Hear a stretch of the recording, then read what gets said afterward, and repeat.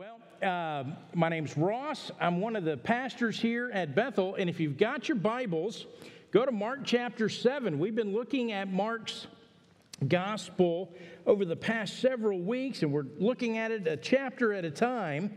And this chapter in Mark is an interesting chapter. First of all, one of the things that you notice about this chapter in Mark's gospel is that there's a lot of geography. You have some scribes that are going to come from Jerusalem up to the Galilee area, probably travel 100 miles or so on foot. It's not a quick trip when they do that sort of thing.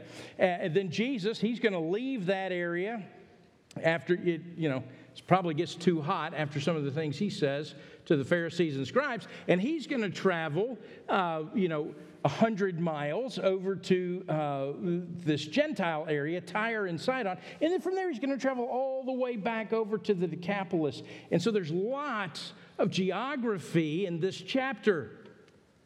Mark's putting the miles on the narrative, if you will. And in some ways, we're seeing how the gospel is going to apply in all kinds of different zip codes throughout this telling.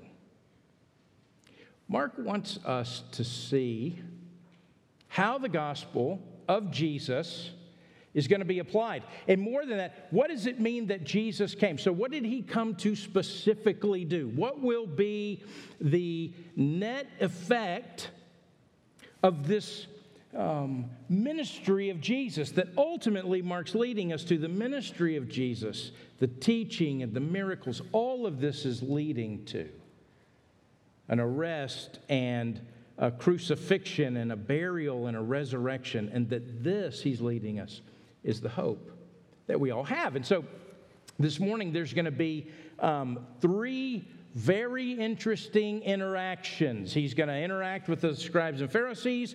He's going to interact with a Gentile woman, a Syro-Phoenician woman, and then he's going to interact with a man that's in the Decapolis who's deaf and blind. And so it's or deaf and mute. And so it's a interesting story. I want you to hang with me. Mark chapter 7, beginning in verse 1. This is how it goes. I'm going to read several of the verses, and then we'll come back to the rest of the story. It says this, Mark 7, verse 1. Now, when the Pharisees gathered to him, this is Jesus, with some of the scribes who had come from Jerusalem, they saw that some of his disciples ate with hands that were defiled, that is, unwashed. And then Mark, for us Gentile readers, he's going to help us know what the big deal was. In verse 3, he says, For the Pharisees and all the Jews do not eat unless they wash their hands, holding to the tradition of the elders. And when they come from the marketplace, they do not eat unless they wash. And there are many other traditions which they observe, such as the washing of cups and the pots and the copper vessels and the dining couches.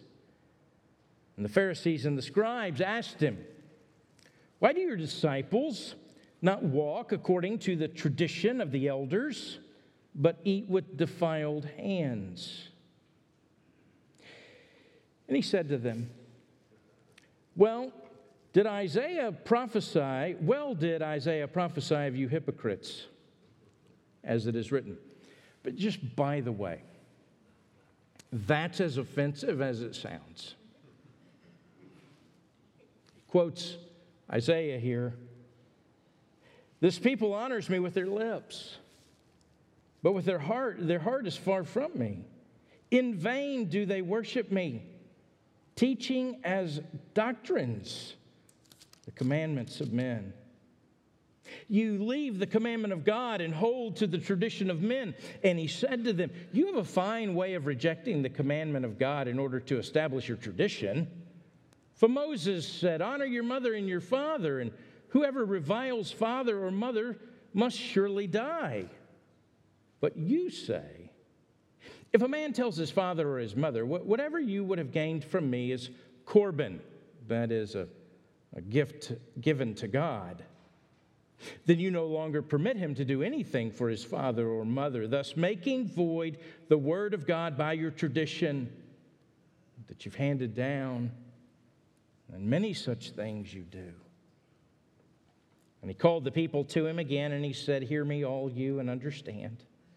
There's nothing outside a person that by going into him can defile him, but the things that come out of a person are what defile him. And when they entered the house and left the people, his disciples asked him about the parable. And he said to them, then you are also without understanding. Do you not see that whatever goes into a person from the outside cannot defile him, since it enters not in his heart, but his stomach, and is expelled? Thus he declares all foods clean. And he said, what comes out of a person is what defiles him. For within, out of the heart of man come evil thoughts and sexual immorality and theft, murder, adultery, coveting, wickedness, deceit, sensuality, envy, slander, pride, foolishness. All these things come from within, and they defile a person. Bow with me. Father, help us this morning to see your word, to hear your word. Draw us to your Son. We ask this in Jesus' name. Amen. Well, the first of these stories, and then there's two more that follow, but this is Jesus confronting the Pharisees and the scribes about the traditions of men and the traditions of the elders. And the issue is that they have come, the Pharisees, we haven't seen them since the beginning of chapter 3 when they went to the Herodians and they were conspiring with them to get rid of Jesus. They were wanting to get rid of him. And so now they show up. They're bringing some of the big guns, you can think of it that way, from Jerusalem. You got the Pharisees. These are the guys that they're going to be, they're the expositors of Scripture. They're the public speakers. They're the lawyers. Their deal was the oral law about how to apply the law of Moses in all your life. And the scribes, these were the guys, man, they spent their time, they studied the text. They knew all the jots and the tittles, and they were the ones that copied. They preserved the Old Testament in writing it down, and they knew what it said. And the problem for them is that Jesus is popular. And they've come to try to catch Jesus, to discredit him, to dishonor him. They've come, in other words, they've come to try to set a trap. And so these scribes come 100 miles to team up with these Pharisees to set the trap. And in verse 3 and 4, Mark gives us the issue, this tradition of this Jewish tradition, this tradition of the elders. And the issue is that they were they were unwashed. The Jews do not eat unless they wash their hands, or you can think of it washing their hands properly. That's really what's at issue. It's not necessarily, I don't want you to think this is a hygiene issue. It's not necessarily that the disciples didn't wash their hands. Maybe they didn't, maybe they did. But the issue was that they didn't wash their hands properly according to the ritual. This is what one writer says to help us understand it. He said the water, this is how the ritual washing went. The water was poured on both hands, which must be free of anything covering them, such as gravel or mortar, etc. The hands were lifted up so as to make the water run down to the wrists in order to ensure the whole hand was washed and that the water polluted by the hand did not then run down to the fingers. You think you've seen on TV when the surgeons scrub in, they're like this, and then somebody comes in and puts the gloves on for them. Similarly, each hand was rubbed with the other fist in order to provide the hand rubbed had been effused. Otherwise, the rubbing could be done against the head or even against the wall. It had all these provisions. And the water had to run down to the wrists. If the water remained short of the wrists, the hands were not clean. The disciples hadn't scrubbed in for dinner. And they were watching them, taking note. And the question is about the tradition of the elders, the age-old tradition. This is how it's supposed to be done according to tradition, Jesus. Why are your disciples not following the traditions? Even though according to the Bible, this ceremonial washing was really for the priests, by this time they had extended it to everyone. In fact, Galatians 1:14, Paul tells us, he says, this is the kind of thing, these traditions, I was so zealous about. Paul was a master of them, an expert in them. He was zealous for them when he was a Pharisee. In 6 and 7, Jesus is going to answer by quoting Isaiah 29, which, just by the way, if Jesus ever answers you by quoting Isaiah, you did it wrong, okay? Whatever it was. And Isaiah 29 is where Jesus is going to go. And he begins by calling them hypocrites. It means you're pretending. All you're doing here is play acting.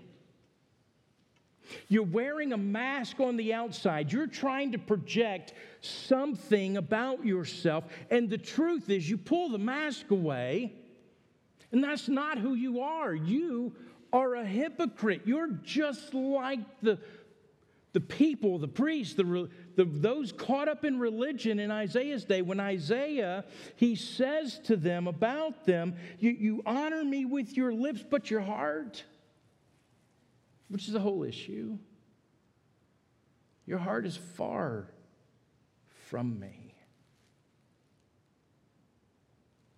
Isaiah, he's mourning this loss that had taken place. If except for a remnant, if it was ever truly there. But this loss of a true devotion to God. That their relationship with God, or what they thought their relationship with God, it had digressed into nothing but rituals. It was misguided. And what they end up doing, whether this was their intention or not, is they ended up setting aside God's holy word. And instead of following this word that's living and active and sharper than a two-edged sword, and that Isaiah says it goes out, what it sets out to accomplish, it will accomplish in lives. And they took that, they set this aside, and they began to build these principles, these fences, these outward exterior behaviors. And they began to say, you're in or you're out, you're clean or you're not. You're spiritual or you're unspiritual. Based upon a given set of behavioral instructions that you were to follow. And if you were a good Jew, you could spend your days, all your waking hours, going through some kind of motion that could be called tradition of the elders. They had become so apt at taking every aspect of your life, from when you ate to when you walked to when you greeted people, what you wore on certain days, what you ate on certain days, the days you fasted, the days you could eat. All of life was built around rituals for any given moment, and that those rituals were the ones they said. If you follow these things, these traditions, you're in. If you don't, then you're out. If you follow them, then you're clean. If you don't, then you're unclean. And see, what's so attractive about the tradition of the elders is The people that lived in Isaiah's day and the people that live in the first century and the people that live in our day, we all have something in common that runs deep inside all of us, and that is we all know that we're sinners. We all know that we are guilty. We have lives and consciences that betray us. We all want to do something about our guilt. And for someone to come along and to prescribe some things to do, and if you'll do this, then you know what, that kind of makes up for or prevents, or I mean, so you build this boundary, make sure you don't fall into this, and then you can lay down at night and go, well, I didn't cross any of the boundaries today. Or when you do cross a boundary, these are the things that you're supposed to do to make, and you think, well, okay, I did this, but I was able to make up for it by doing this. And then you begin to weigh your days by all the things that you're doing or not doing. This was the attraction of the tradition of the elders. This is why it started in the first place. I mean, I don't want you to think it's, this was malice aforethought on a part of a bunch of priests. These were men who, at one point at time, have a history of wanting to be spiritual, wanting to know God, wanting to know God's law, and yet not understanding fully what it meant to be in relationship with God. And they had boiled it all down or regressed it all down to a series of behaviors that you do or you don't do. Before they knew it, they'd strayed so far from the truth that they began to exploit now their traditions. They had all the right words, but they had the wrong attitudes.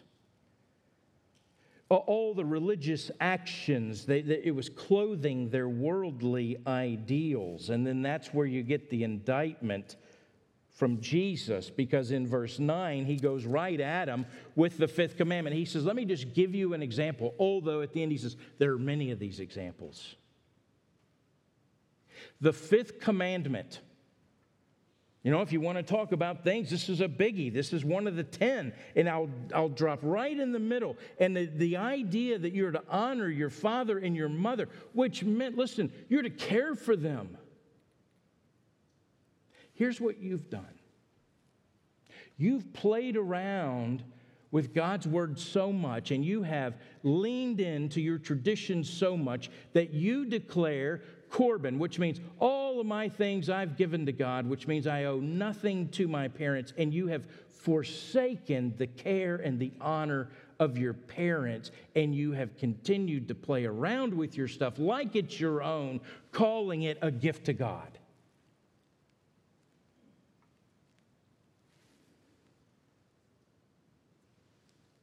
And you have to think there were some scribes or some Pharisees there that had done that exact thing, which is why there is utter silence from them. In some ways, Jesus is saying, I know who you are, and I know what you did. And he goes right at them. Not just that, but many such things. He's going to get into some more of them a little bit later, but a few things, observations. Here's the effects of tradition. Now, I want to be careful here. Not all tradition is bad. Depends on your view of tradition and why there is tradition. At my home, one of the things, the traditions that we have, is that we don't put up our Christmas tree and we don't turn on the Christmas lights until after Thanksgiving. And we don't turn them on after the 1st of January. See, I know. I can drive by your house and know who's clean and unclean.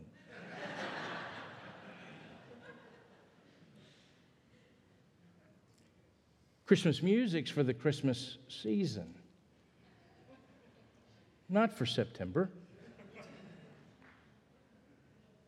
I don't want the stores filled with trinkets before then. This is our tradition. We have a fun night after Thanksgiving. We put up the tree. We bake the cookies. These are traditions. We like doing these things. We enjoy them. They're part of the comfort of our life. They also just affirm the values that we have of spending time together, doing these things together. It doesn't mean that if your tradition is different than my tradition, that you're doing it wrong. There are a lot of reasons for doing tradition. Tradition is built in many ways into a Sunday morning service. From how we greet each other to doing the black books and we sing and we pray and we do all of these things. And yet we could gather and do a myriad of other things together and not be wrong. In and of these things, following these rituals, this is not worship, coming and going through the motions and making it all the way through the order of the service. This is not worship. All that we're doing, we want to do in such a way that sets you up to worship, but it is not worship in and of itself. That's up to you. Is your heart right? Worship is not a prescribed list of behaviors. Worship is not, let me dig in a little bit more because, and make sure you understand what I'm saying. That there are things in which we believe if we do, we will be spiritual. And that may or may not be the case, but it has nothing to do necessarily with the things that we're doing. Listen, if you were to ask me, hey, Ross, should I get up at 6 o'clock every morning and spend an hour reading my Bible? You would absolutely hear me say, I can't think of a better thing for you to do during the day. But you could get up at 6 o'clock every morning, read your Bible for an hour, and at the end of that time come away with, hey, you know what? I checked that off my list. I must be pretty spiritual. That all that it has been an exercise of behavior. It hasn't been an opportunity for worship. That you've missed the forest of worship because you're so proud of the tree of your behavior. We do this in all kinds of ways.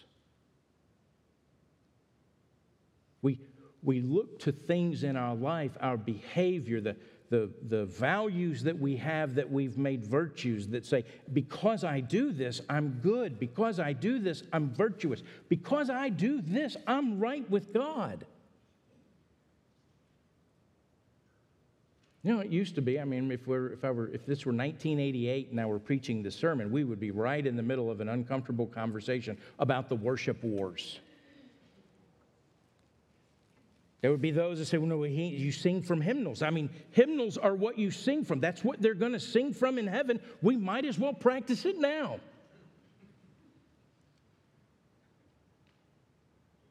There are others that say, no way. There's going to be overhead projectors in heaven like you've never seen in your life. And that'd be the war we're having. David played stringed instruments. Of course we should have guitars. That was the fight of that day. We're so much more sophisticated than that today, though, right? Listen, I don't know what they are for you. They're probably less uniform than they used to be. But the issue comes, listen, what are the things that move you away from God's word in your life? Even the good things. What are the things that hinder us from worship? I remember I was a pastor of a church in Wichita for a little over 3 years. It was a great church, and these were some of the most godly people, just wonderful folks of from a very different generation than I had grown up in, and lived in a different time. And to a person in that congregation, their desire was to love the Lord God and to love one another as themselves. And they really, truly wanted to do that. And I remember one day I'd met this barista in a Starbucks and had invited the barista to come to church, and her husband. And so I was shocked that 2 weeks later they showed up on a Sunday morning to church. Here's the deal. I had never met her husband, although I knew her. And so I met her at the door, and then she introduced me to her husband. And I know I could have done it better, the look on my face, but I was unprepared for an 18-inch purple mohawk. I'm not against mohawks. I mean, a lot of people with mohawk are going to go to heaven. I just was unprepared for it in that moment. And if I was, you can imagine how unprepared Calvary Bible Church was. It's a difficult day of worship for everyone. So I don't know what it is for you, and what are things that hinder you from worship? What are the obstacles to understanding? Some of these obstacles you won't know until you're in God's Word, listening to God, and God's Spirit convict you of those obstacles. I mean, you have a story in Acts chapter 10 where Peter, he has just healed a lame person, just like Jesus did. And he's just raised a little girl from the dead, just like Jesus had done. And if you were going to say, man, Peter, at the end of Acts chapter 9, Peter has it all. I mean, he is there. He has arrived. He is full-blown, all-out, firing on all cylinders, spiritual Christianity. There he is. And then you open up Acts 10 and you realize while he was prepared to heal a lame person and he was prepared to raise someone from the dead, he was not at all prepared for a buffet that had pulled pork and bacon on it.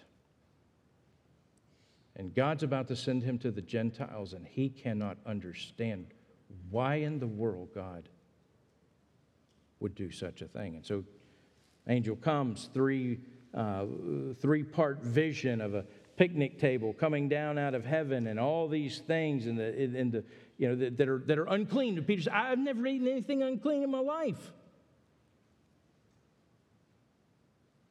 And in the vision, Peter continues to hear, take and eat. And he has no idea what's happening. He ends up at this guy Cornelius' house, who's a God-fearer, who needed to hear the gospel. And all of these things coalesce to where Peter finally goes, oh, now I finally understand something I didn't know before. That God shows no partiality. In fact, that's how he begins his sermon to the Gentiles. Essentially, he says, I finally get it. I'm not better than you.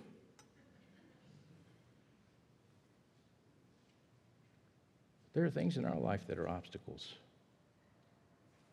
And when Jesus says all foods are clean, there's a lot of things going on there. But in some ways, what he's declaring is that it is not your behavior that will save you. The barometer of your life with Christ comes and flows from your heart. Now, notice what he says. I want you to see a couple of things here. In 14 and verses 14 and 15, he says, hear me. I want you to hear me, and I want you to understand. He's gathered all the people around him, presumably in the earshot of the Pharisees and the scribes. Wants them to hear, wants them to understand. There's nothing outside in verse 15 that he's nothing outside a person that by going into him can defile him. It's the things that come out of a person. Those are what defile. Now, if you skip down a little bit to verse 20, Jesus will say it again. He says, what comes out of a person is what defiles him. But from within, verse 21, out of the heart of man. Now, he's going to list the 12 things, 13 things here. Evil thoughts and sexual immorality and theft and murder and adultery and coveting and wickedness and deceit, sensuality, envy, slander, pride, foolishness. All of these in one way or the other relate to the law. They also just relate to our sin nature. Essentially, you say, look, you can wash your hands up to the wrist. You can make sure the water that's poured on it never goes back down and reaches your fingertips, that it always finds its way to the wrist. And you can have clean hands as far as you know, but what are you going to do about cleansing your heart? That's the issue. What do you do about the murder in your heart or the prejudice in your heart? How do you get rid of that?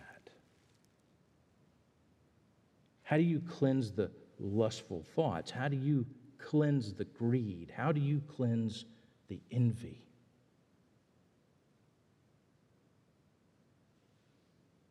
That seems to just pop up out of nowhere.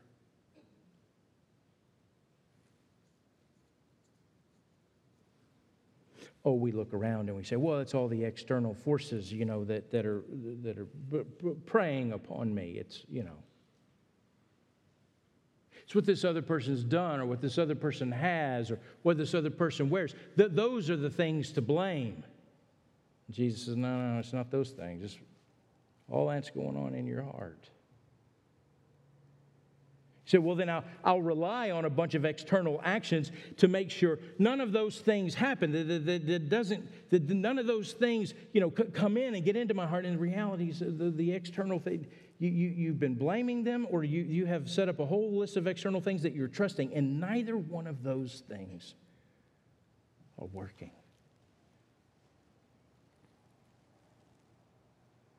It's everything within us desires to hide what's going on inside, to dress up what's on the outside so we might appear better than we are, when in fact, you know the truth. You've been a mess for a long time. We look holy, we think.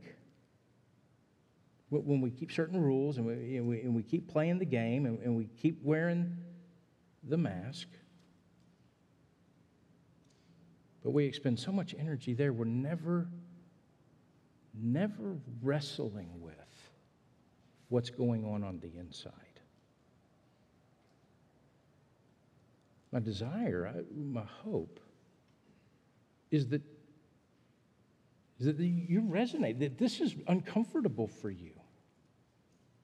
My hope is that because Jesus makes this uncomfortable for his hearers. It's like he says, I like to sit there and think in my mind, I don't know if it's true. Maybe there were 6 Pharisees and 6 scribes. And he goes down the list of the 12 things and points at each one of them. Evil thoughts, sexual immorality, theft, murder, I don't know, but my guess is he could stand here and point them out in each one of us. So what do we do with it? It's not the things that are going on outside here that defile you. And there may be bad things. I'm not saying that. It's what's going on. You have a heart problem, not an environment problem. You have a heart problem, not a behavior modification problem. The issue is your heart. Which is why when you read the Old Testament and you listen to the prophets, they know that a new covenant's coming, a new covenant that's going to address our hearts that need, from Deuteronomy chapter 30, to be circumcised. That's what we need. We need new hearts. We need something radical to take place in our heart. This is what Mark's getting at. And the disciples, they don't fully understand it. They're trying to get it. It's not the things on the outside, it's what's on the inside. That's what defiles you. Let me say a couple of things and then get to the end. If for some reason I don't finish chapter 7 this morning, I'll give you a preview of it next week, because I don't want you to miss the most uncomfortable conversation in all the Bible.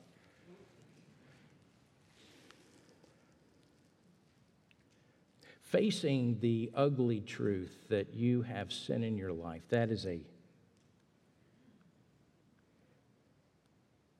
a necessary process that every believer must come to. Gathering as a church and calling yourself a believer is not declaring about yourself that everything is okay. Gathering at the church, declaring yourself a believer, is in some ways declaring about yourself, you know what? I know everything's not okay. I need a Savior. However long I did this, I know I can't save myself. And even when I slip back into trying to save myself, I'm reminded I cannot save myself. The other is to understand, listen, there is an extent, a depth of your depravity. That there's as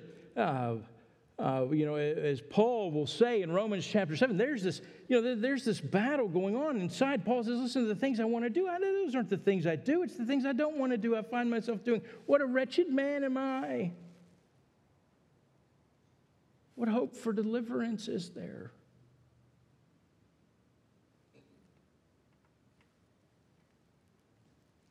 And Paul's answer brings me to the third thing. Listen, not only is addressing and being honest with your sin head on. Secondly, understanding you have a depth of depravity there's not anything you can do about. Thirdly, you come to Paul's answer. And that's that Jesus is the only cure for what's wrong with us. It's why he declares, and right after the passage in Romans 7 and Romans 8, there is therefore now no condemnation for those that are in Christ Jesus. In Mark's gospel, he's leading us to the cross. He's leading us to Jesus laying down his life, willfully offering himself up as a sacrifice, as a ransom, is the language. And Mark's preparing us for that. He's leading us so that when we get there and ask, why would Jesus do that? We look back at Mark's gospel and go, okay, that's why he would do that, because we could not save ourselves.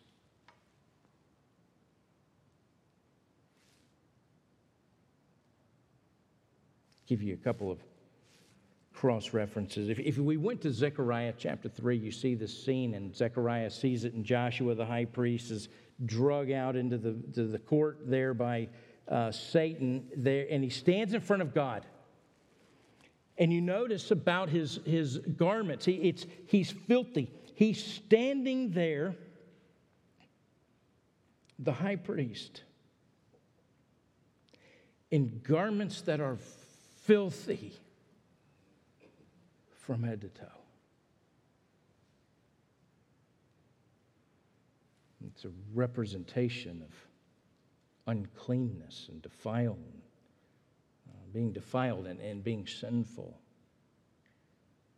One of the things that's shocking about the scene is that Joshua there, in all his filth,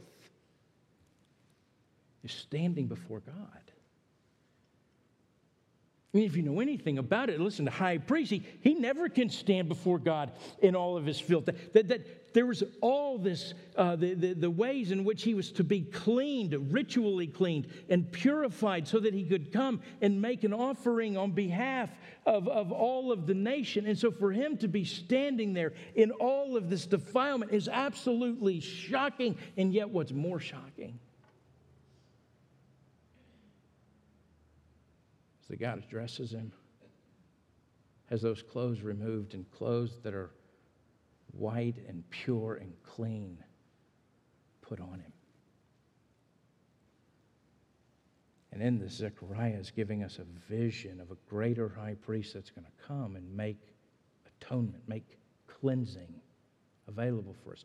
But Paul will write, Paul is going to write to the Corinthians, a church that has lots of problems. It has lots of messes. And he says in 1 Corinthians chapter 6 about him, he says, listen, don't be deceived. Neither sexual immorality or idolatry or adulterers or men who practice homosexuality, nor thieves, nor the greedy, nor drunkards, nor revilers or swindlers. All of these things, none of them are going to inherit the kingdom of God.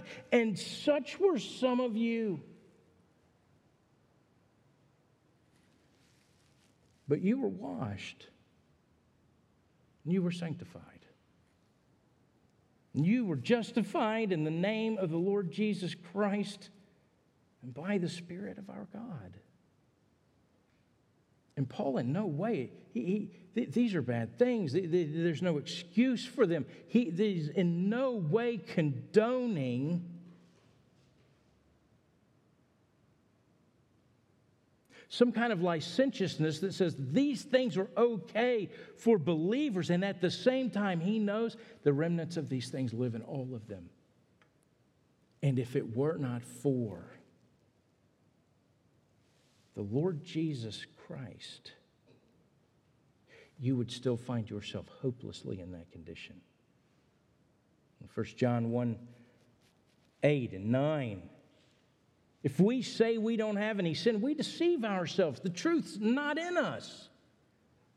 And then he goes on to say, but if we confess our sins, he's faithful and just to forgive us our sins and to cleanse us from all unrighteousness. There is an aspect of that by faith you come, confessing your sins. It's not coming in all your vows. I'll never do this again. It's not coming in all your rituals and all the ways that you're trying to make up for what it is that you have done or trying to prevent what it is from never happening again. That it is coming and you bowing before God in all your filth and all the things that have defiled you and say, I'm a sinner, I'm a sinner. You said I'm a sinner, I'm a sinner. And I'm as in desperate need of cleansing today as in the day I was first saved. You might say with Peter and John 13, so wash all of me. And Jesus said, I only need to wash feet. You've already been cleansed. Now experience forgiveness. Experience what it is all over again today to be washed clean.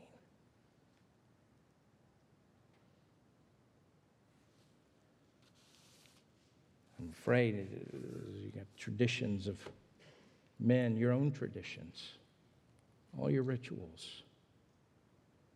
You're keeping them up, you're doing them, you're working really hard at it. Trying to appear holy, to convince yourself you're holy, trying to work so you please God, and God's real proud of you for all the stuff that you're doing, and yet the reality is you haven't stopped long enough to realize, it's not all that stuff, it's what's going on right here. And have I brought my heart, the right here heart, and bowed before the feet of Jesus, and by faith confess it. Listen, you can do that this morning. Whether you've never done it before in your whole life, you can do that. Or whether, listen, this is old hat for you. You've been walking with the Lord for a long time, and yet you've just forgotten that the reality is there is sin in your life that needs to be honestly confessed to God. So that you can honestly experience what it is to be cleansed. Jesus wants so much more for his disciples than the motions of religion. He wants them to have hearts that are in relationship with God. Those that love the Lord God with all their heart and all their soul and all their mind and all their strength, with the power and the enablement of God's Spirit that indwells us, and that we would love our neighbors as ourselves. And that's supernatural. Some of you can't manufacture all on your own. You're in desperate need of God's help. And Jesus wants us to come and to bow right there before him. Well, I'm going to close. I'm going to pick up next week. I want you to see the Syrophoenician woman. Go ahead and read it. If you've got your... Listen, pull it out this week. Read chapter 7. See if you can figure out that conversation he has with this woman about being a dog and the crumbs. And then the next one where Jesus takes and sticks his finger in a guy's ears. You're like, what? I've never read that. Well, read that. Mark 7. We'll pick up there next week and jump into Mark 8. So if you would you bow with me this morning? Let's pray over us today. Let's ask the Lord to shake us free.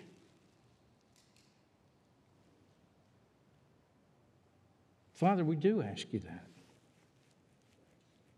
Pray this morning that you would, by your Spirit, bring to our minds the ways in which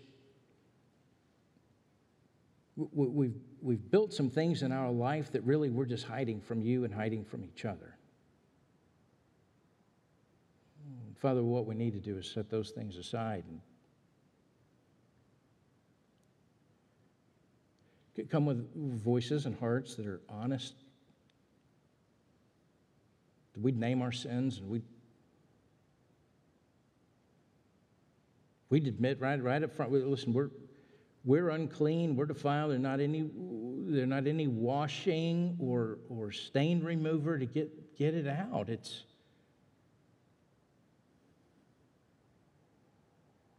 We've been hiding behind this mask of hypocrisy, trying to make everybody think we're something that we're not. And in all truth, God, we've just been running away from you. We've been running away from your word into our ways of managing our own life.